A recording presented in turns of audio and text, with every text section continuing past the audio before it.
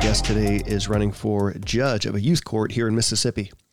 Her name is Jennifer Sekul Harris. Jennifer is a Biloxi native who has practiced law for over 20 years, primarily in cases involving juvenile issues. Those issues range from representing the interests of the child in a situation such as a broken home to criminal cases, custody battles, and also divorce. Through her private practice, Jennifer has also confronted issues of bankruptcy. All told, she has experience across the entire spectrum of familial issues affecting children, including the financial burdens families go through. Her representation of clients in youth courts has given her a breadth of experience rarely matched in the entire Gulf Coast, especially for somebody running as a youth court judge. She isn't all work, though. She's a community-involved mother and a wife to a captain in the Ocean Springs Police Department. As a result, she has a unique perspective of juvenile issues from those responsible for policing a community. And Jennifer and I talk about that perspective. We talk about her ideas for a more robust youth court as well, given that perspective. Through our conversation, I gain a better understanding of how our youth courts work, the challenges they face, and the opportunities which exist. I am thrilled someone of her background with her motivation is taking on the pressure of candidacy in such a sensitive court. I'm confident she'll do an amazing job. I'm even more confident that you're going to enjoy this episode. Everyone, please welcome Jennifer Sekul Harris.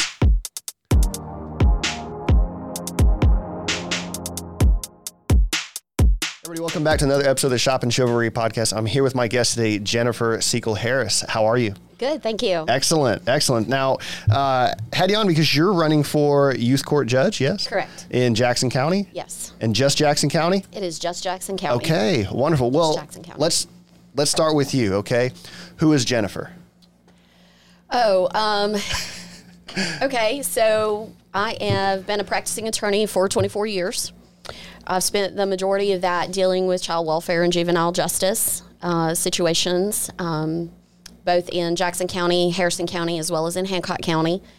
I'm originally from Biloxi, been here all my life, went off to school, and then came right back home. Didn't go very far. Okay. I'm a mom, a wife of 27 years now. Wow. And just am very passionate about families and helping families, whether that's in the youth court, whether that's in chancery court, dealing with divorces and child custodies and all those things. Protecting the children has been my passion for a really long time. Okay. Let's start there. Okay. Protecting children, it seems like a self-evident thing within society. Children are arguably the most important members of our society. The younger they are, the more vulnerable they are. Why is that such a passion for you specifically? It's kind of started at an early age. I was babysitting as most teenagers do. Mm-hmm. I was involved with a family that had some drug issues, some criminal charge issues. Ended up having a child in my home with my parents at like the age of 13 or 14, where I would have her from Friday afternoon when I got out of school until Sunday night. And that was the first kind of inkling that I had as a teenager that children were often in bad situations and that we needed to protect them. So it wasn't a big deal at that point for me to have that baby in our home, every weekend, literally every weekend. At some point during this process, the mother got involved in some criminal charges. CPS got involved. She went to jail. She ended up having another baby in jail. As it kind of rocked along, the biological father of the oldest child got custody, and the youngest child was actually adopted through the foster care system in Harrison County. Okay. Again, that was, I'm not going to tell you how long ago that was, but that was a really long time ago. So that was kind of the first exposure that I had to that situation children can be involved in. And then... what stands out to you about that? For me, it's the fact that the family itself was not willing to step up because they had their own issues. There were other family members that had those same types of issues. It's kind of that generational situation that stuck out the most to me. Like in my family, if somebody had an issue like that and my children were at risk, other family members would Right. step in, Right. you know, and help me and support me to get my feet back on the ground, to help me do what I needed to do to make sure I was good so I could take care of my children like they should be taken care of. Yeah. And so I think that always kind of blew my mind that there were not families out there that were supportive of their children that were in crisis, you know, even if they're adult children. And so that kind of just always stuck with me. And at that time, Children's Protection Services was not this super umbrella, super program, you know, all reaching. It didn't have the magnifying glass on it, No, you know, as it does not today. I mean, at all. there's that Netflix story about the child Gabriel, I think is his name. I don't know if you've seen that one. Yes. Yeah, I mean, they're like that's how magnified it is that, you know, Netflix has options for shows to show how dysfunctional it can be. Well, I mean, that's the other side of things. We had that case where those 13 children were removed because they were locked in their homes, and their parents, or their adoptive parents, you know, had locked them in cages and starved them and wouldn't let them bathe and everything for years on end. And then they finally escape and they end up in the system. And now the older children are suing the state because of the way they were treated in foster care. You know, they were also traumatized again in foster care. They weren't provided with services. They weren't in the best of homes. You know, they were just, they went basically jumped from the frying pan into the fire. Yeah. And sometimes that's a real issue with foster placement around the United States. Luckily, the foster parents that I've dealt with over the years in Jackson County, Harrison County, and Hancock County are some of the best. Yeah. They really are. Yeah, I think of children who escape those situations because children are so impressionable and they absorb so much out of their environments that when they get out of those situations and into the world where, you know, there's more morality and the ethics are more grounded and universally known, that it's sort of an issue of kind of Plato's allegory of the cave, right? And it's that, well, what they've been taught to understand within the world, how you're supposed to deal with conflict and things of that nature, that's all they know. And so it becomes this like emergent, transcendent experience where they have to redefine what their world is.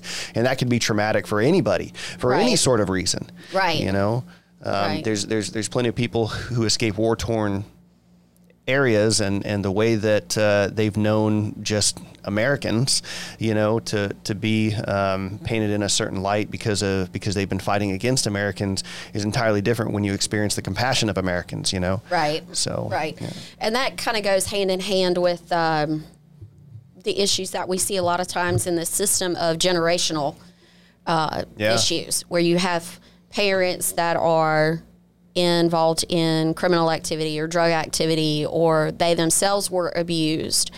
And for them, that's a normal situation. You know, that's their normal. It may not be normal to the rest of us, but that's their normal. And so the children are brought up into that. And unfortunately, I had a young lady that reached out to me that I had represented very early on in my career as a guardian ad litem in Jackson County.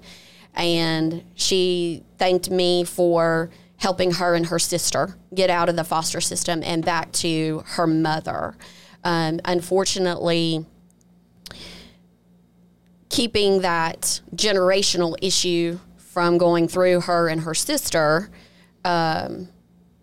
didn't quite work the way we wanted it to work. And now she's involved in the system. Well, and that's with no easy her own task. children. And it's not an easy task. I mean, it's really not an easy task. For someone to say, and this is the problem that I have generally with the bootstrap mentality, just pull yourself up by your bootstraps. Man, you don't know what's in the damn boot. Right. You know, like there's a lot there. And to me, it's these issues are far more complex. I mean, you know,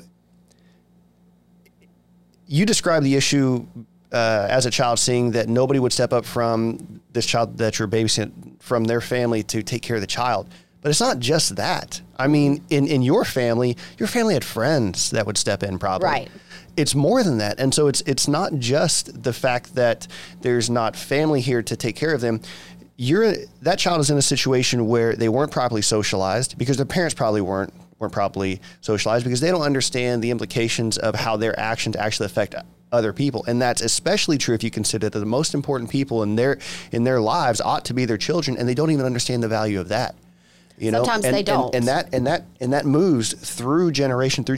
And so this child that comes up, maybe their parent did know better, and because of drugs, their priorities got mismanaged. But that's life to that child. Right. And that's how they know to behave. And that's what's very traumatic about the whole thing. So it's not just simple as like, oh, well, get them out of the situation and everything should be good. No, it's more than that. There's full rehabilitation, and I think the criticism. Unfortunately, with the rehabilitation issues, even if a child is adopted out, they're still dealing with those trauma issues, and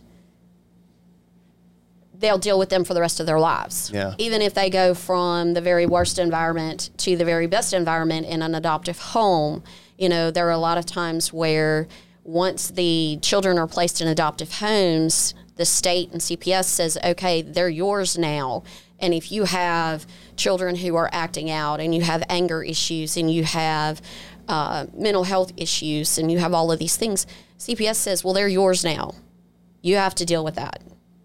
And when there's not any services in place to deal with that, then that cycle continues. Well, what does it take to put those services in place? Well, unfortunately, here recently, the status of our mental health in the United States, and even here in our own Jackson County, they're so inundated. You can call and get an appointment, and you're 2 months out. Yeah. It's even worse for children in our county and in other counties. So we really have to look for solutions on getting services, not only for the children that are in care, but for children when they go back to their families, or when they go back to, or when they're in their adoptive placements. There's several instances where children have been in and out of group homes or mental facilities, and yet when they're in foster care, they're not getting the counseling that they need as follow-up care once they're released from those facilities. And we got to figure out why. Yeah. Is it because we're moving those children because they are behavioral issues for the foster parents, and we're moving them so much that the counseling just gets kind of set to the wayside while we're waiting to find a stable place and somebody that can handle them? We have children that have been moved 10 to 12 times in 6 to 8 month periods. That's unreal. And children need stability. Children need stability. On the flip side, we have children that once they are stable, they do very well and there's no issues.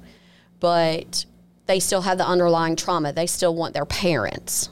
They're always going to love that biological parent, no matter the trauma that they've been through.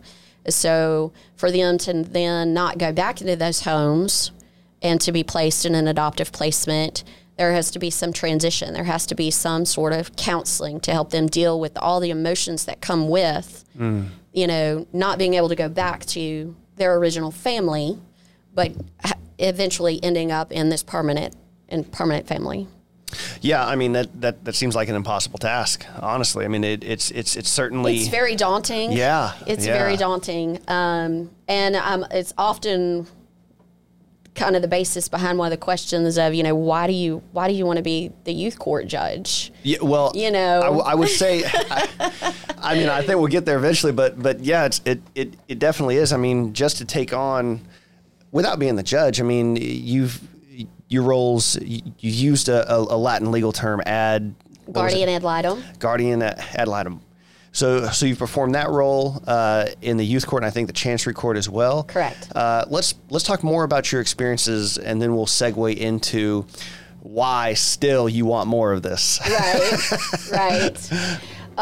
So a guardian ad litem in the state of Mississippi can be an attorney, and there's classes that you have to take as far as continuing education classes that teach you how to perform your duties as a guardian ad litem.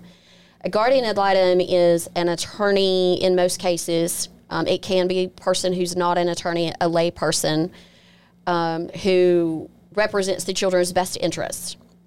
So they don't necessarily represent what the children want to have happen. Mm-hmm. Like if I have a 10-year-old that says, I don't want to go visit my dad anymore just because I don't want to, as a guardian ad litem, I know that having a parental relationship with both parents, unless there's some trauma or some abuse or some neglect, is going to be in that child's best interest. So you have to help the court figure out what's going on.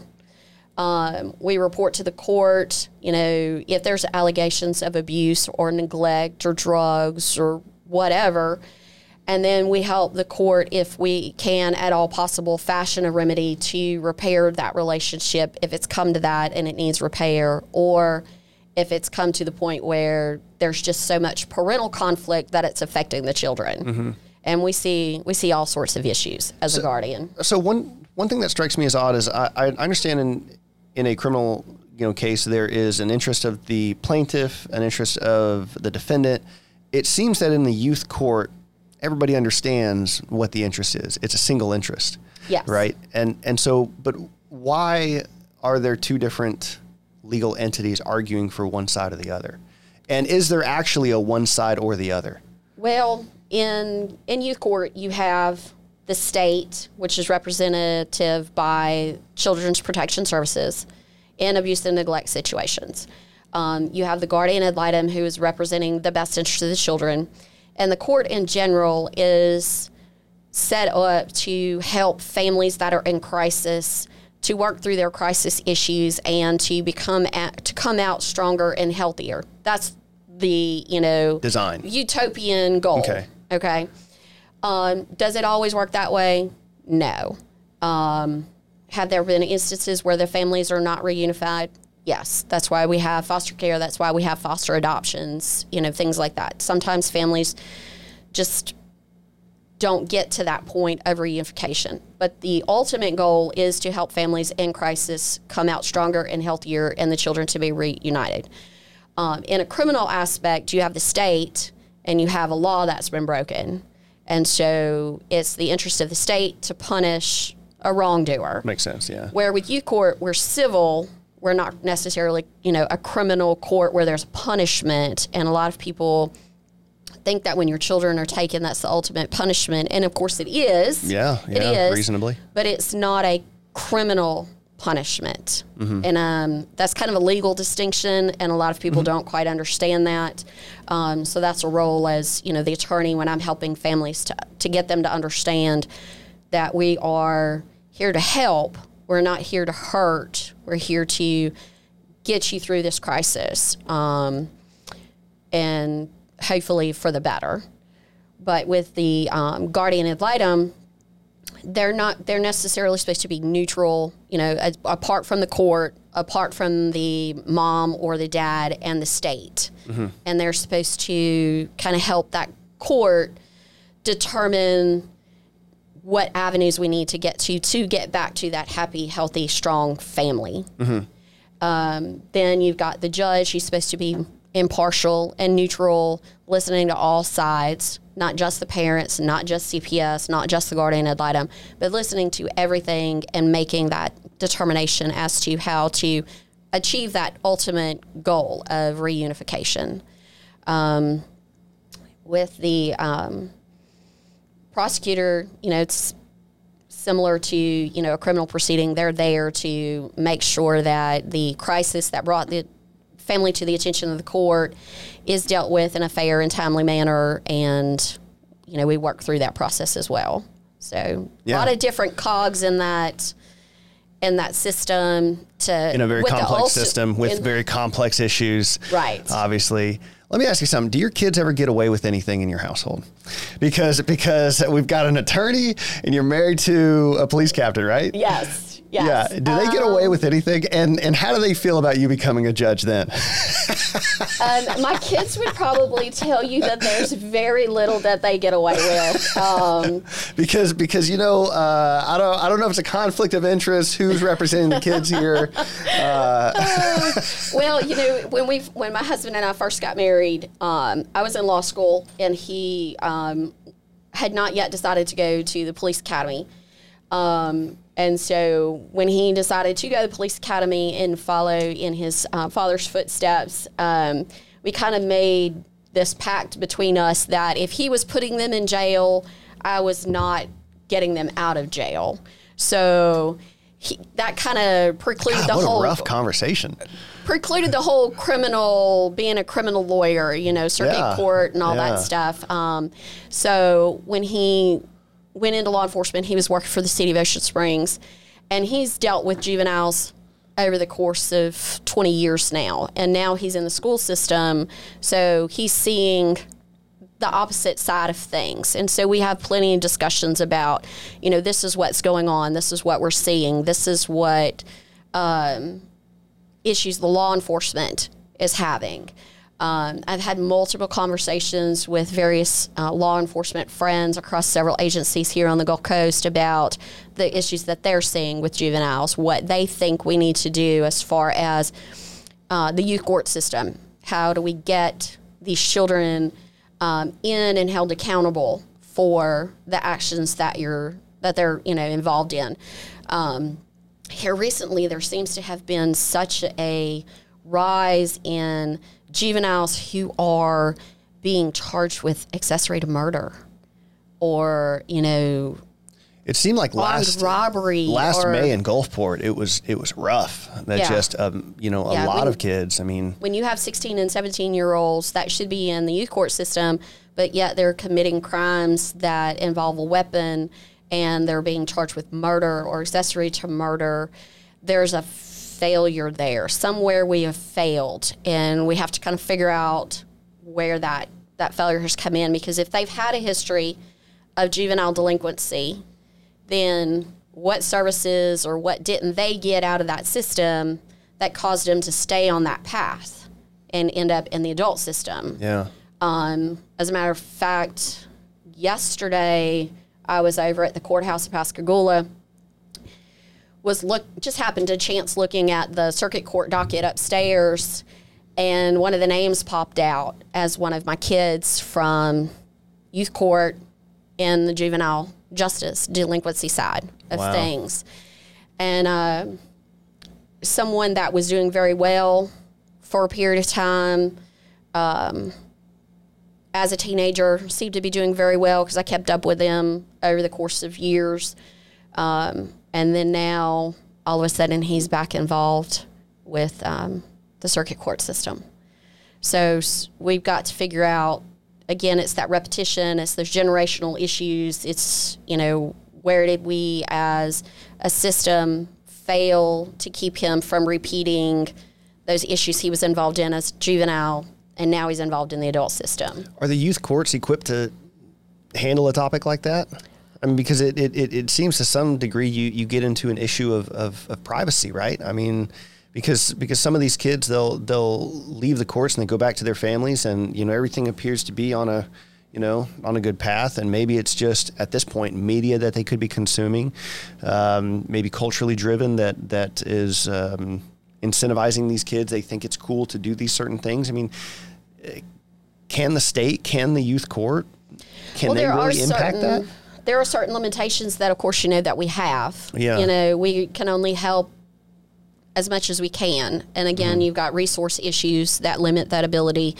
But when you have a child, excuse me, that is fighting constantly at school, or involved in the sale of drugs, and you go to report them to law enforcement, and law enforcement is like, we can't help you.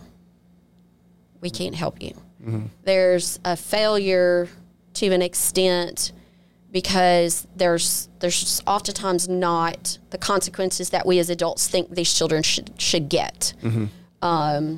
I've had some law enforcement complain about, and this is just, coast-wide, not specifically Jackson County, but that, they bring a juvenile in and they're told there's no room at the detention center, or they're told to release them to a parent. Well, that's a problem if you can't reach the parent, and you got a juvenile sitting at, a police station for hours on end. Or you have a juvenile that's threatening violence and you take them to the juvenile detention center, and by the time that officer gets back to their station or to their office or wherever their streets, that juvenile's been released. We see all the time kids in trouble, and they'll say, their most common phrase these days is, well, the youth court's not going to do anything. I'm not going to get in trouble. I'm going to get a slap on the wrist and they're going to let me go. So somewhere there's an issue across the board. And I think that kind of goes back to a lack of resources, a lack of situation. Unfortunately, Jackson County has a teenage drug issue, just like Harrison County, just like Hancock County. And due to lack of resources, they had to shut down the juvenile drug court. It's worked well in the adult detention center or the adult system. We have a great setup in Jackson County for drug court. We have a great setup in Harrison County. And they had to shut down the juvenile side of that here in Jackson County. That was announced late last year. And is that just a money aspect? I'm not necessarily sure if it was a money aspect. It was announced that due to lack of staffing issues, basically, and some resources that were needed, that they weren't able to do, to finish out the program or to keep the program in place. That's tragic. It is, and that's, one of the issues we're going to have to, reach out into the community for. We're going to have to find those community resources again. A lot of things with COVID, everybody's kind of retracted, their community involvement because of that, those issues. And so we've got to get the community more active in doing what we need to do to make sure these kids are, staying safe. Well, Jennifer, I love your perspective. I mean, you've spoken about how, as a child, you kind of got your first perspective over that. Maybe some kids don't have the family resources that you had, and it's not just family. We've talked about how that's within the community, and that fueled seemed like a passion for you to go into this field, right? And you've been doing it for over 20 years now, right? Yeah. And so we've hit on some issues within the youth court. Now, you do have a private practice as well? I do currently. Okay. Once elected, I have to, a certain period of time after taking office to shut down my private practice. Okay. So it's usually about 6 months. So right now I have, I do bankruptcy work, I do chancery court work, divorces, child custodies, custody modifications, child support issues. And then I also have some cases out at youth court currently where I'm representing families. Okay. Gotcha. There. And at what point over this 20-year period, what was the impetus for you to decide, I think I want to be a judge? Like what changed for you? Because it seems if you've been doing this for so long, you've got to practice. Why give all that up in order to pursue being a judge? Well, actually, the first time I ran for youth court judge was in 2006. I ran against Judge Segalis. It was, I think that would have been after her first term. Youth court has always, I don't want to say had issues, but there's always room for change. There's always room to do things differently. With regard to having been in the system, both in Jackson County, Harrison County, and in Hancock County, there's always different procedures and policies and different ways of doing things. And I have to commend Judge Dickinson. I've worked with him several times over the last few years since he took office in Harrison County. And when he took office, there were over 700 children in the foster care system. And latest statistics were that he had reduced the number of children in care by 62%. Wow. That's impressive. That's very impressive. Judge Favre over in Hancock County is on track with similar numbers. There were over 400 children at one point in care in Hancock County, and that number's been reduced greatly. In 2018, I ran in 2006. I left Hancock County, full-time job over there in Hancock County, working with the youth court. and came back here in 2018 to reopen my practice and to run again in 2018. Here, Jennifer, real quick, push that microphone front and just forward a little bit. There you go. Perfect. There we go. There you go. And so at that point in time in 2018, we had over 300 children in care in foster placement in Jackson County. We are down right now, last count about 3 weeks ago, right around 230, 250. So there's been some reduction in care, children in care, but,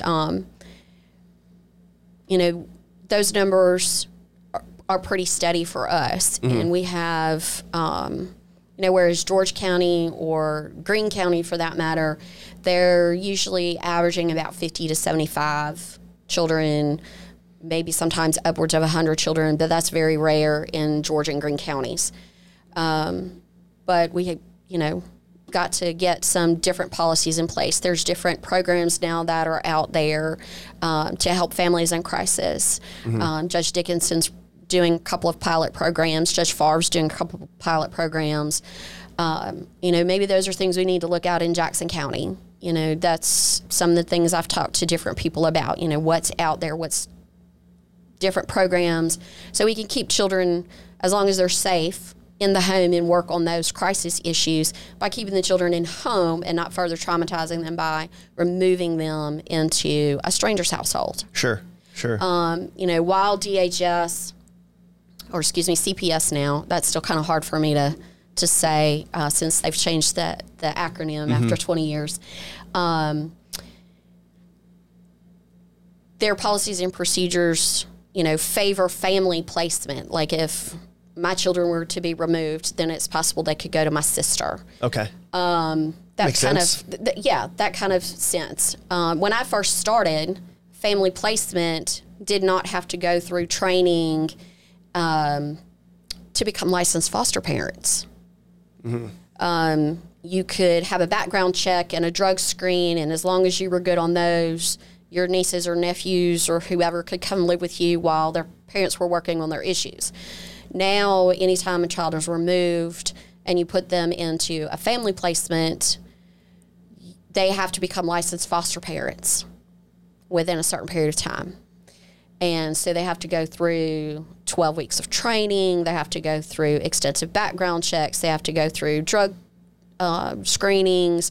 And so basically, if you have any type of issue in your background, even if it was 20 years ago, you may not get a family placement for that child. Yeah, I see the intent, and yet I also see, the complexity of the unintended consequence there. It's that, you're raising the barrier for entry there. Right. And as you do that, as you discriminate more, well, your pool of potential prospects is going to be lessened. Right. So you're actually creating a problem in some sense. And so that kind of changed in the last 8 to 10 years, where families are required to become foster parents. And a lot of times families don't have that ability to take that time out from work and go to those foster care classes or mm-hmm. to, at the drop of a hat, answer a call from CPS or whatever. And so it can be very inconvenient, which off-puts some families. Sure. But yet you're taking those children who have already been traumatized and are in crisis and potentially putting them with families that they have no idea who they are and whatever. So that's kind of been an issue. But well, it seems like you've seen in your many years, you've worked with many different types of people, which has its benefit. What have you seen that's worked in your 20 years? I mean, what are the core, the sort of basics that we need to not get away from that you've seen? Wow, there's just been so much. Most success stories for families come when there is support, okay? Whether that's from the court, whether that's from CPS, or from their own families. When you have a mom or a dad that has a drug issue and they have that support and they're told, look, you've made a mistake. You need to do X, Y, and Z. You can see your children.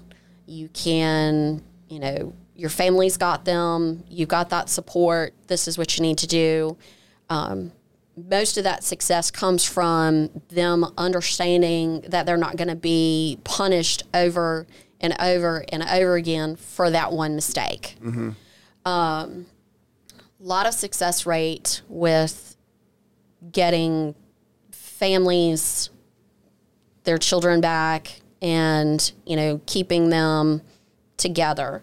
I had one young lady when I was over in Hancock County when I left and was running for youth court judge in 2018, send me an email wishing me good luck on the election and, saying, you helped us through this process. And when you have that staff of support, whether it's a parent representative, which is what I was, and helping indigent families or poverty-stricken families, have an attorney beside them in court to explain that situation to them, to explain the process, to explain what a service plan is that DHS is requiring them to have and what they have to do. And my job was to help them find resources, whether it was housing resources, whether it was parenting classes, anger management classes, getting them into drug treatment or helping them getting into drug treatment, helping the workers get them to and from that drug treatment, NA, AA, all of those resources.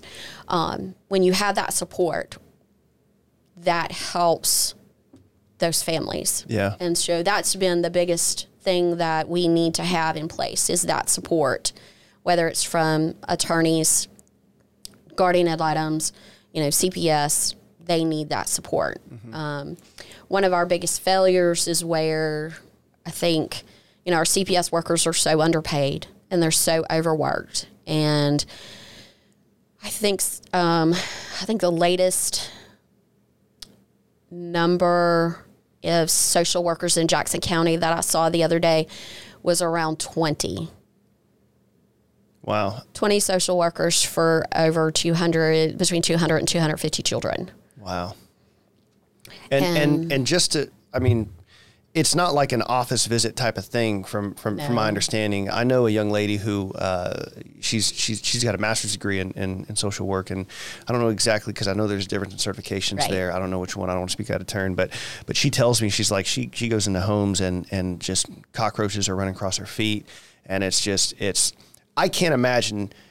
Even if you're trying to do a good job, it's easy to do a good job in that situation because the environments themselves are tough and distracting. So that there's a 10, 15 to 1 ratio of cases per individual, I think maybe highlights a bubble of mental health problems on the case of the social workers as well, having to deal with those issues. There's a huge amount of turnover with social workers.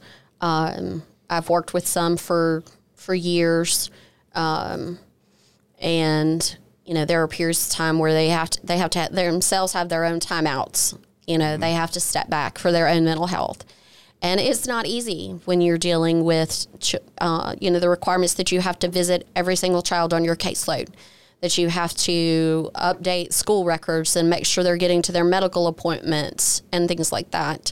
In the past, there have been issues with the lack of social workers where a child was supposed to be picked up and taken to counseling from the school by the social worker. And the social worker had something come up and the child got left at the school inadvertently, and they missed their counseling sessions. When that happens too many times, then the counselor doesn't want to see children in care anymore because, they're not getting their time in with the children. The children aren't getting the help they need, and the counselor's sitting there for an hour. So it's kind of this circular effect. Sure. I'm not sure how we can work on the issues with the social workers. We have some great ones along the Gulf Coast that I've worked with over the years, and well, I think it starts with being a person of experience and a person of influence. I think it starts there, and getting into the role of a judge, which is what you're aspiring to do. You bring both of those things. You've got this experience that spanned the coast for so long that seen issues. I mean, in your private practice, you dealt with bankruptcy. You've got a fiscal mindset, understand where the problems can go, right? At least so you bring that to the table as well. You've dealt with divorce issues. You've dealt with issues of the family. I mean, I can't imagine a better place for it to start than the nexus of all these things in one individual, and who have done them for so long and built a business on it, which is what you've done, it sounds like, yes. right? Yes. So the question has to be, again, what would drive you to campaign and be a judge? Well, I think that as a judge, you're in a unique role to guide the changes that need to be made. Mm-hmm. Okay. Not necessarily, starting from scratch or, firing all the social workers, firing all the staff, not anything like that, but implementing some of the changes that I've envisioned over the course of the years. Like if you have X, Y, and Z problem, then maybe we should do ABC, and not do what we've been doing for 20 years that doesn't seem to be working. Sure. So those are kind of some things that I've looked at. And I think as the judge, you're in a unique role to make sure that those changes are implemented, that there are, people who are doing their jobs and doing them correctly. One of the issues that brought me to Hancock County in 2015 was the fact that there was such an issue with social workers. There were allegations over there that social workers had falsified documents, were not taking different documents that the parents were turning in, just a variety of issues.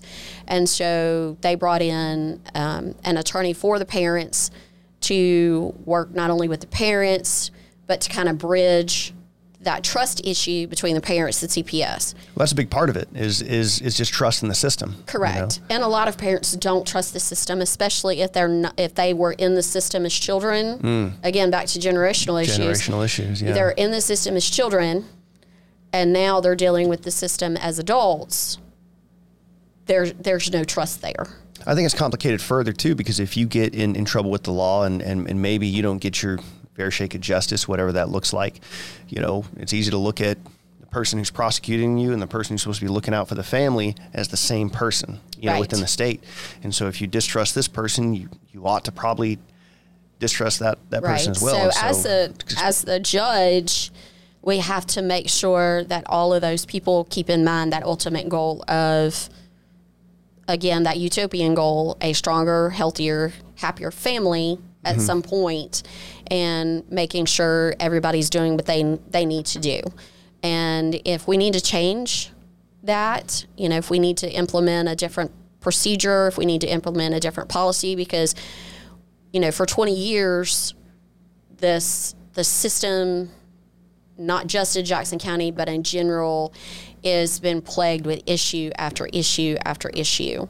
And I get daily emails from a listserv from all over the country with various issues, that not only do we deal with here in Mississippi, but they deal with in Nevada and California and Michigan and Maryland and everything. And one of the great things that I've been able to do over the years is go to different conferences on these different issues and meet with these different people and discuss different procedures in other states and how we can maybe implement them in our state. And it's something I look forward to doing once elected, bringing in other ideas that are working in other states that maybe have not been looked at here. Yeah, and I'm glad you brought that up. I think it's easy to look at anything Mississippi has administratively and paint it with the same broad stroke paintbrush that says it's behind the times.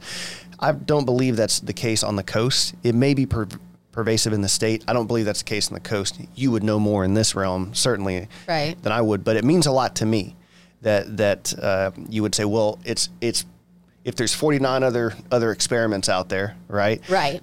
It's likely somebody's doing something better, and we ought to take a look at that. So I think that's really cool I think that's a part of what you're running on. That's a lot of, there's a trend right now going through the United States that youth court should not be confidential.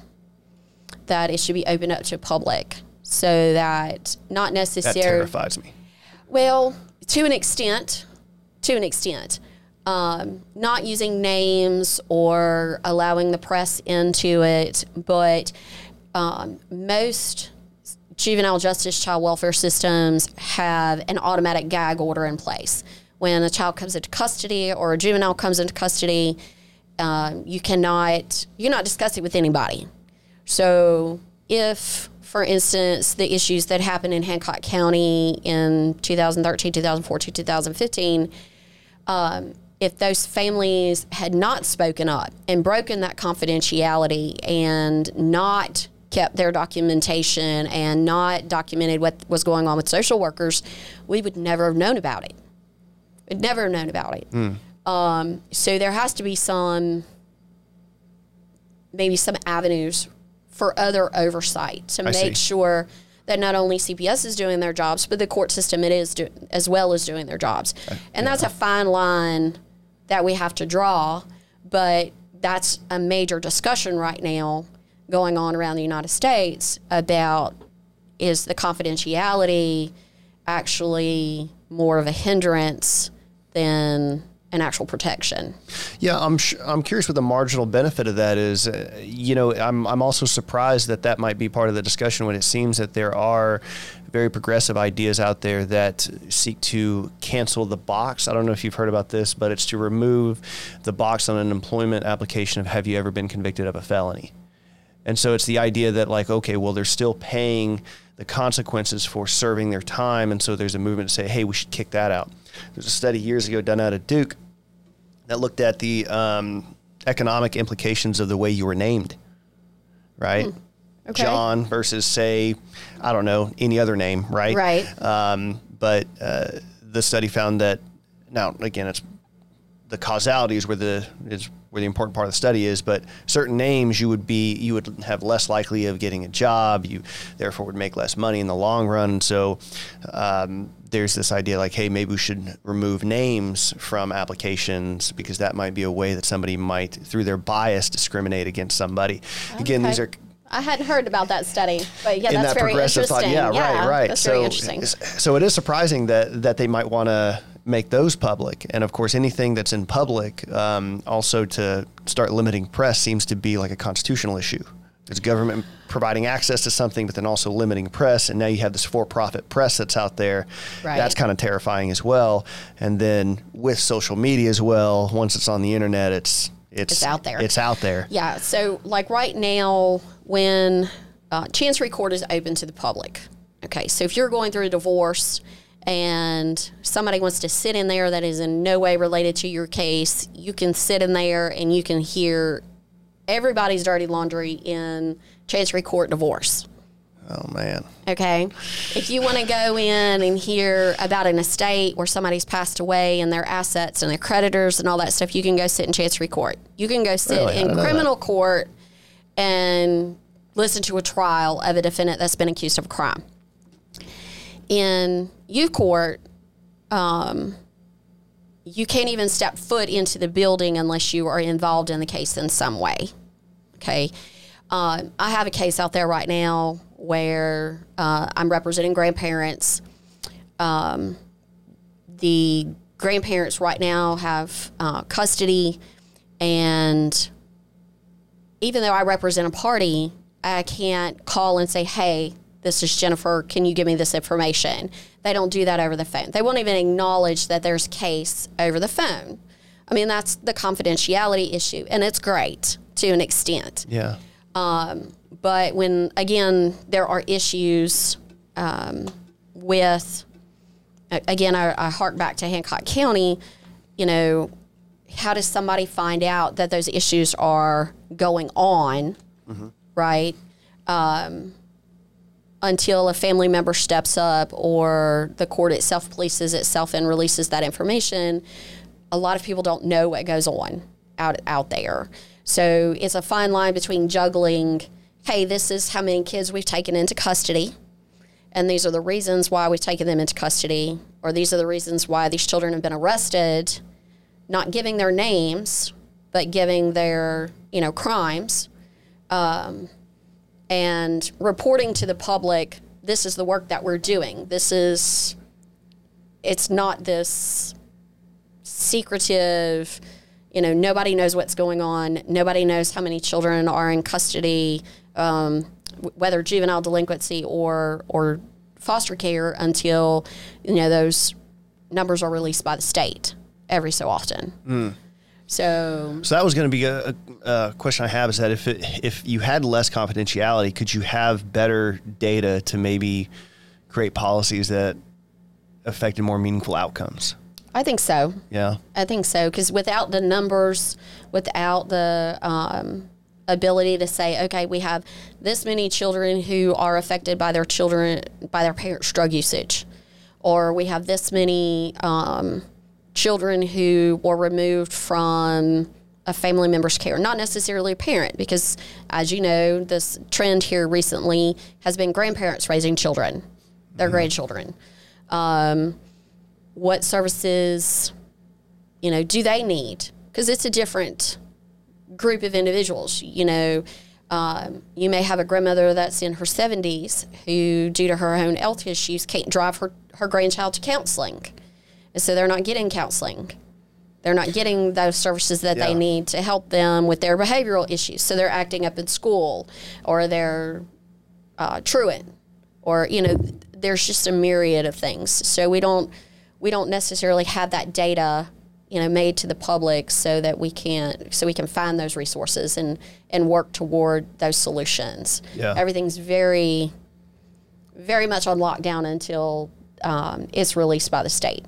I've wondered about this. You said grandparents raising their grandchildren. I don't have kids, and it's for health reasons, kind of out of touch. We've thought about adopting or foster to adoption, but I've wondered, like, is there a market for somebody that is maybe closer to the age of the child that might be able to help the grandparent?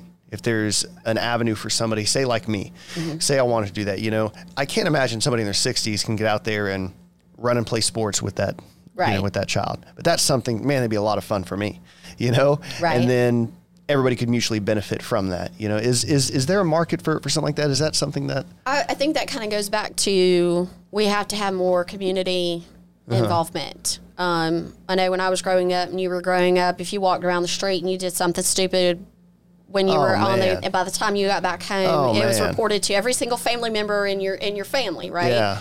And so we don't have that.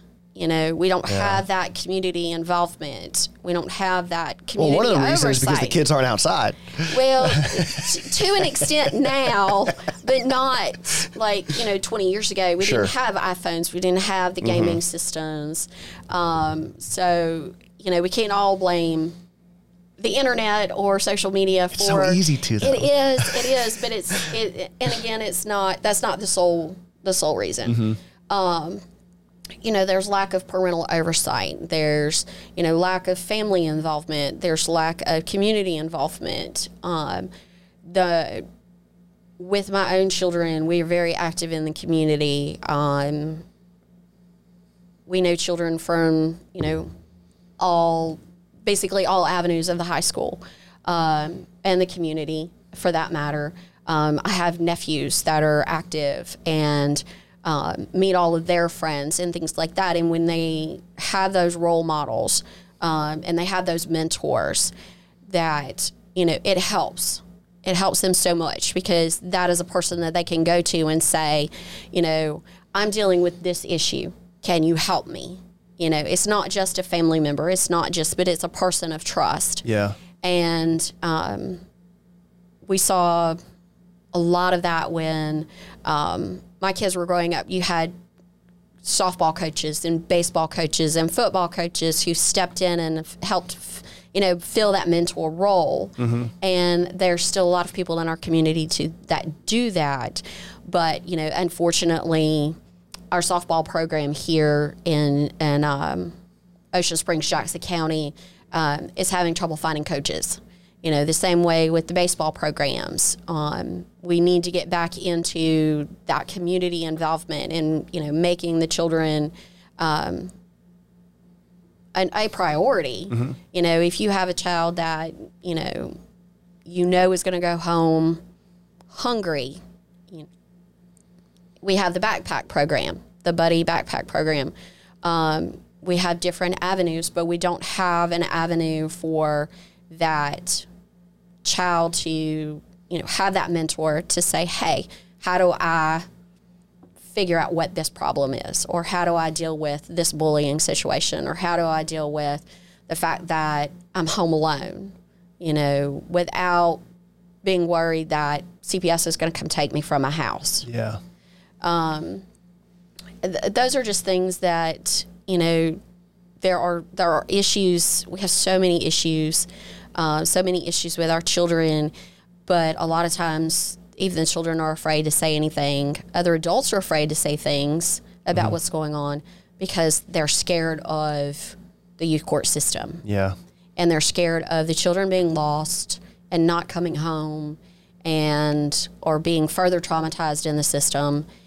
And so they don't report. And if we have the system as basically a last resort, but we have that community involvement and that community support, maybe we won't have to go to youth court as a last resort, and we can keep those kids and their families and give them the help they need from the community. That's, of course, a utopian situation, but, you know. What can you as a judge to affect those things? Well, it's, you know, again, reaching out into the community. Along the campaign trail, I've talked to several pastors in our community in Jackson County. Several of them have said, hey, look, we want to be mentors. We want to volunteer with the program. We want to have your children involved, you know, not necessarily as a missionary evangelistic type of thing, but just as a mentor situation. And it's not just the churches. You know, we have the Distinguished Young Gentlemen's group here on the coast that goes in and helps young men that don't have a father figure learn how to change oil in a car and do a bow tie, or, you know, shows them how to dress nice and, you know, suit and tie and all that stuff.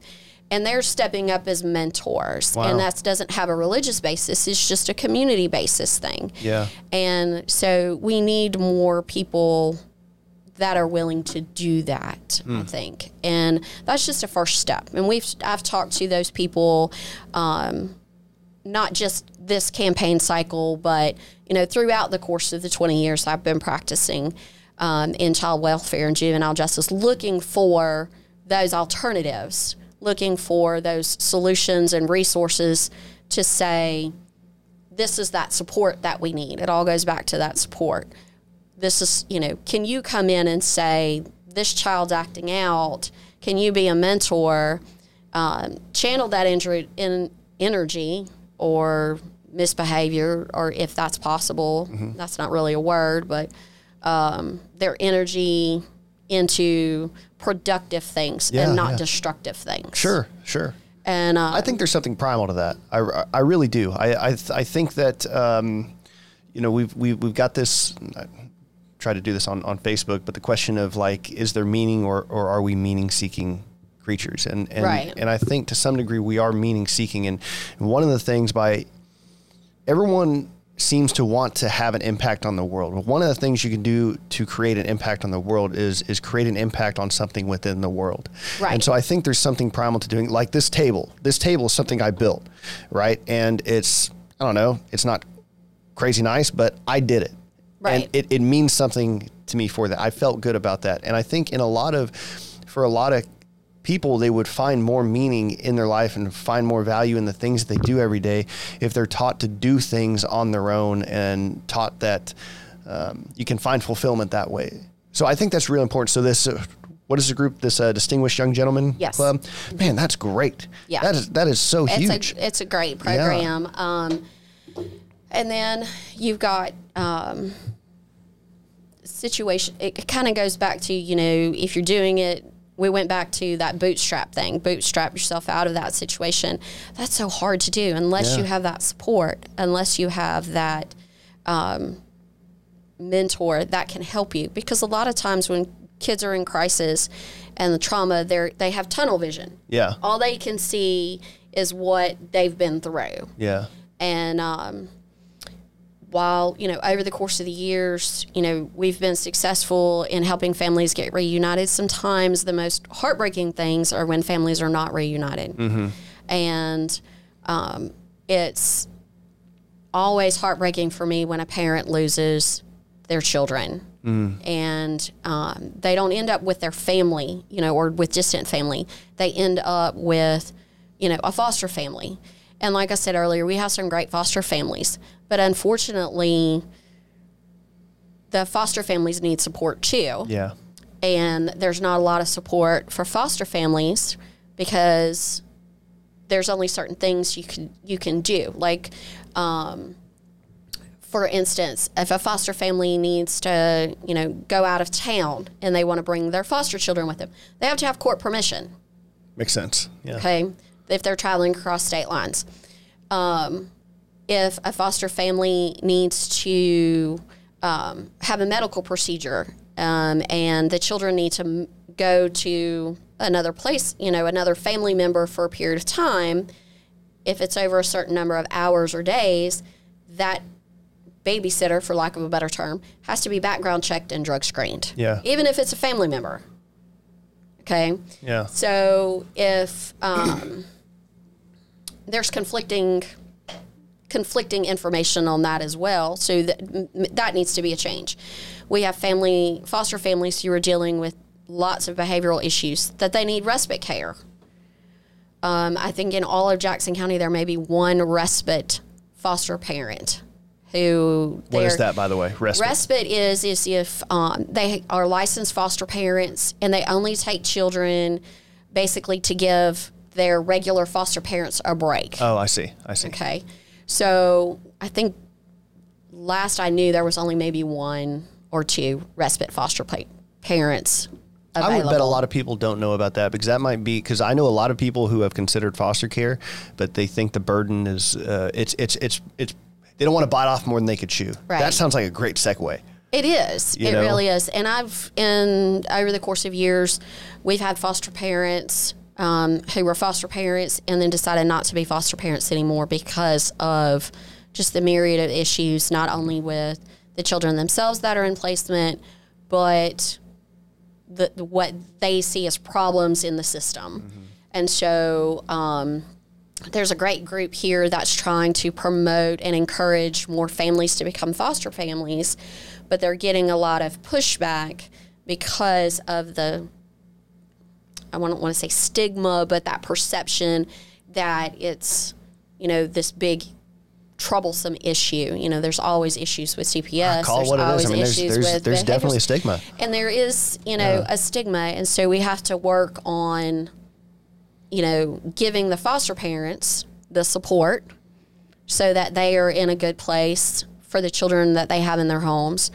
I became aware here recently that once foster families adopt, basically CPS says they're yours now, and if there's issues, continuing behavioral issues,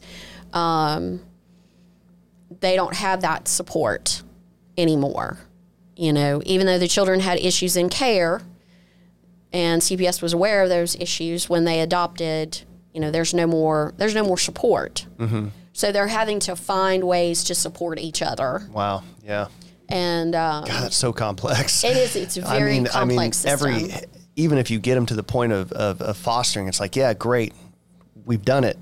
Oh, by the way, now we've opened Pandora's box to this next just huge complex thing. I mean, my goodness. Right. I mean, how do you? So, man, we've talked a lot about things and problems within the community, and your perspective is fantastic, by the way. Thank you. How do you decompress from all this? Because it seems that in your household, and we've talked about this, you've got your husband who deals with issues out in the community, which, oh, by the way, really gives you a unique perspective that you haven't talked a lot about. Right. Is that you've got a unique perspective at I would say the grassroots level about what a community actually needs, because the people that deal with problems within the community, are police as well. And you get to hear that all the time. So I guess let's start there. what does that perspective mean to you? And then how do you utilize that as a judge with that perspective? Well, as sitting here right now as an attorney that deals with, juvenile justice and child welfare, we have a lot of friends, and my husband's been in the law enforcement community for over 20 years. So it gives me a unique perspective because, if there's an issue, especially now with all the school shootings and stuff, I've watched that evolve over the last full 10 years or so. As a matter of fact, my husband worked for Ocean Springs Police Department in the city of Ocean Springs. And when the school district formed their police department and campus police department, he moved into the school district. Mm-hmm.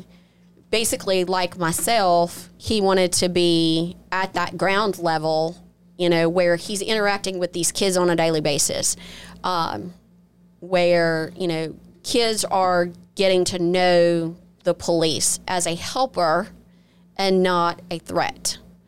And so that's been a unique perspective that he's working in that environment and he's helping, the kids get to feel comfortable around the police instead of, hearing and seeing the things that are in the community.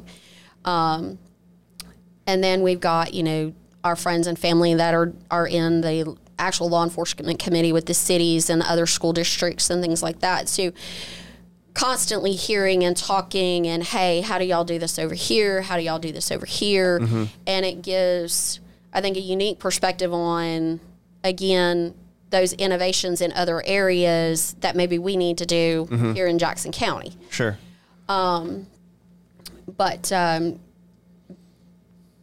we try as far as decompression.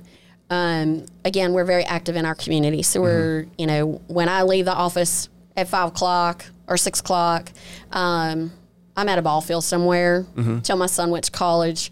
Now my daughter's in the band and color guard and all those things, and nephews are playing football and baseball and swim meets and stuff like that. So we're still active and, spending time with our family and, spending time as a couple, it kind of helps decompress and all of that stuff. So, again, it goes back to family. It goes back to support. That's been a major theme for me. Families are sacred to me. Mm-hmm. They always have been. And so as a youth court judge, the fundamental right to parent your children, that families are sacred, that we need to do what we can do in order to protect those children so that they are back into those families in a safe and healthy environment, has always been, foremost in my mind, whether it's as a judge or as a guardian ad litem or as an attorney. There are people over the 20 years that I'm sure are not happy with me because I've made decisions that they didn't like. And even as a divorce lawyer, I represent one side and the other side may not like me because I represented my client and I got them what they wanted.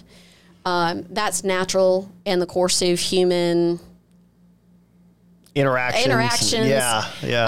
It's, but I think that at the end of the day, as long as I'm doing what I need to do to protect the children and to protect my clients, I'm doing my job. Yeah, agreed. And so when people say, oh, she didn't do this or she didn't do that. Well, okay, you were on the other side and you didn't like my decision. And that's natural that you're not happy with that decision. Right. But, again, I'm following the law. I'm following policies and procedures. And I'm doing, again, it's a human ideology. I'm doing what I feel is in the best interest of the children. And you have to take into account, that human aspect instead of the utopian aspect. And not everybody's going to be happy. Well, I think people need to realize that it's better to solve problems outside of the law than with the law, first and foremost, probably, because you can't legislate ethics. Exactly. You can, try as you might. Exactly. You're using big tools to manage very delicate things. Right. When it comes to the law. So I don't know anybody that's gone into a courtroom and thought, hey, everything worked out exactly. This was totally worth it. You know, No, it's a painful experience. Yeah, nobody, you know, somebody says, oh, well, did you win?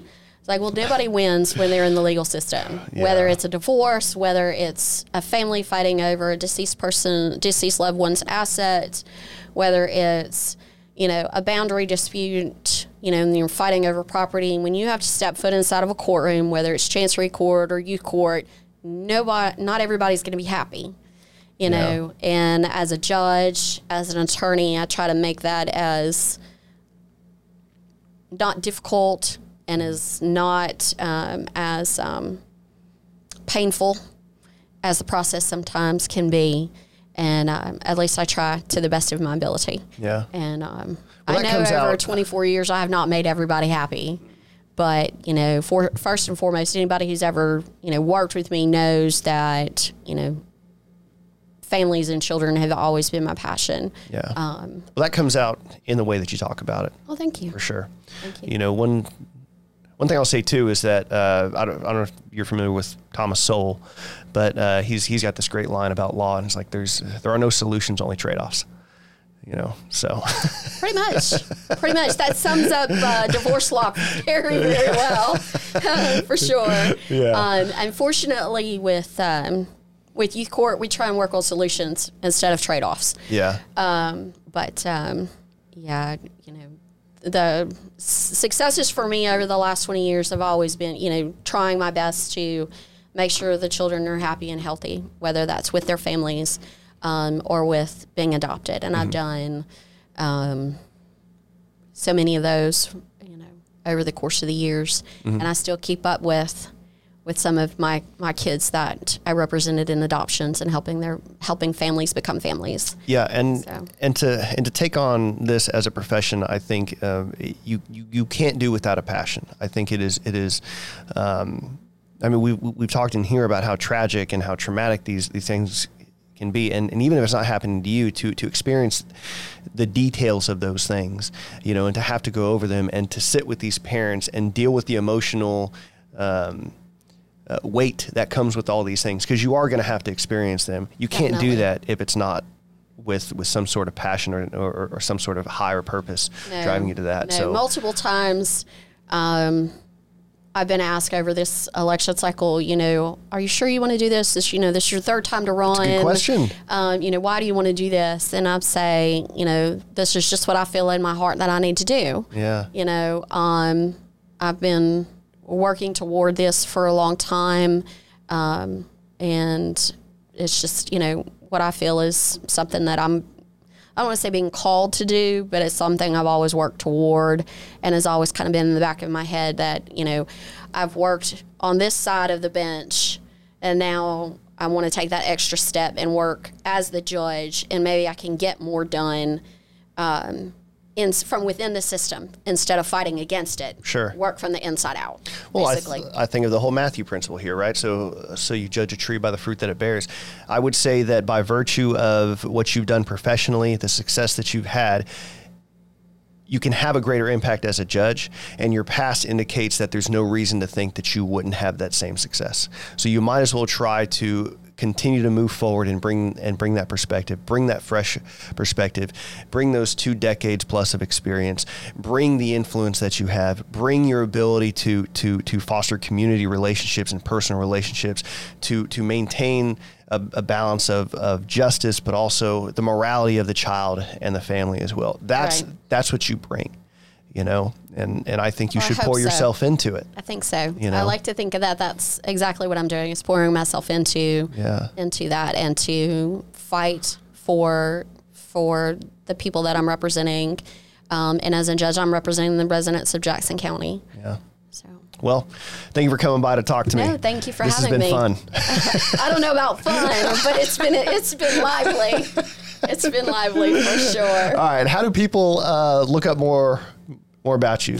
It is www.jsharris4judge.com, and I have a full web page. They can message me, they can volunteer, they can donate, and I have all of my resume and everything up there that I've done over the 20 plus years of that I've been practicing. Yes. Very impressive there. On Facebook, how can they find you? It is Elect Jennifer Sekul Harris for Judge. It is a public Facebook page. They're more than welcome to send messages through the page. Okay. And then I have my law office page as well. So it's Jennifer Sekul Harris Legal Clinic is my public Facebook for my office as well. Perfect. Well, again, Jennifer, thank you for stopping by. Good luck to you. Vote November 7th? No, November 8th. November 8th. My bad. Yeah, 28 days today. All right. Well, good luck to you. I wish you the best. Thanks. Thank you for having me. All right, everybody. Bye. Bye-bye. Everybody, I hope you enjoyed that episode. I certainly did. And if you want to follow more and hear more, you can check us out on any of the major podcasting platforms. We're on Apple, Spotify, Google, Stitcher, everything. You can also follow us on social media. I've got a YouTube channel, so search for Shop and Chivalry. Subscribe there. We also have Instagram. Just look for Shop and Chivalry, Twitter at Shop and Chivalry, and Facebook.com/Shop and Chivalry. You can also shoot us an email at administration@Shop and Chivalry if you'd like to be on the show or suggest somebody or give more direct feedback. You can also find that link on our website, shopandchivalry.com, where I have all of my ramblings about the show, what the show means to me, that particular episode. I've got a blog, other media on there as well as embedded players. So you can play the shows and the videos for those that have video as well. So again, thank you for all the love. I appreciate all the feedback's been wonderful. I'm having a great time. And much love. All right. See ya.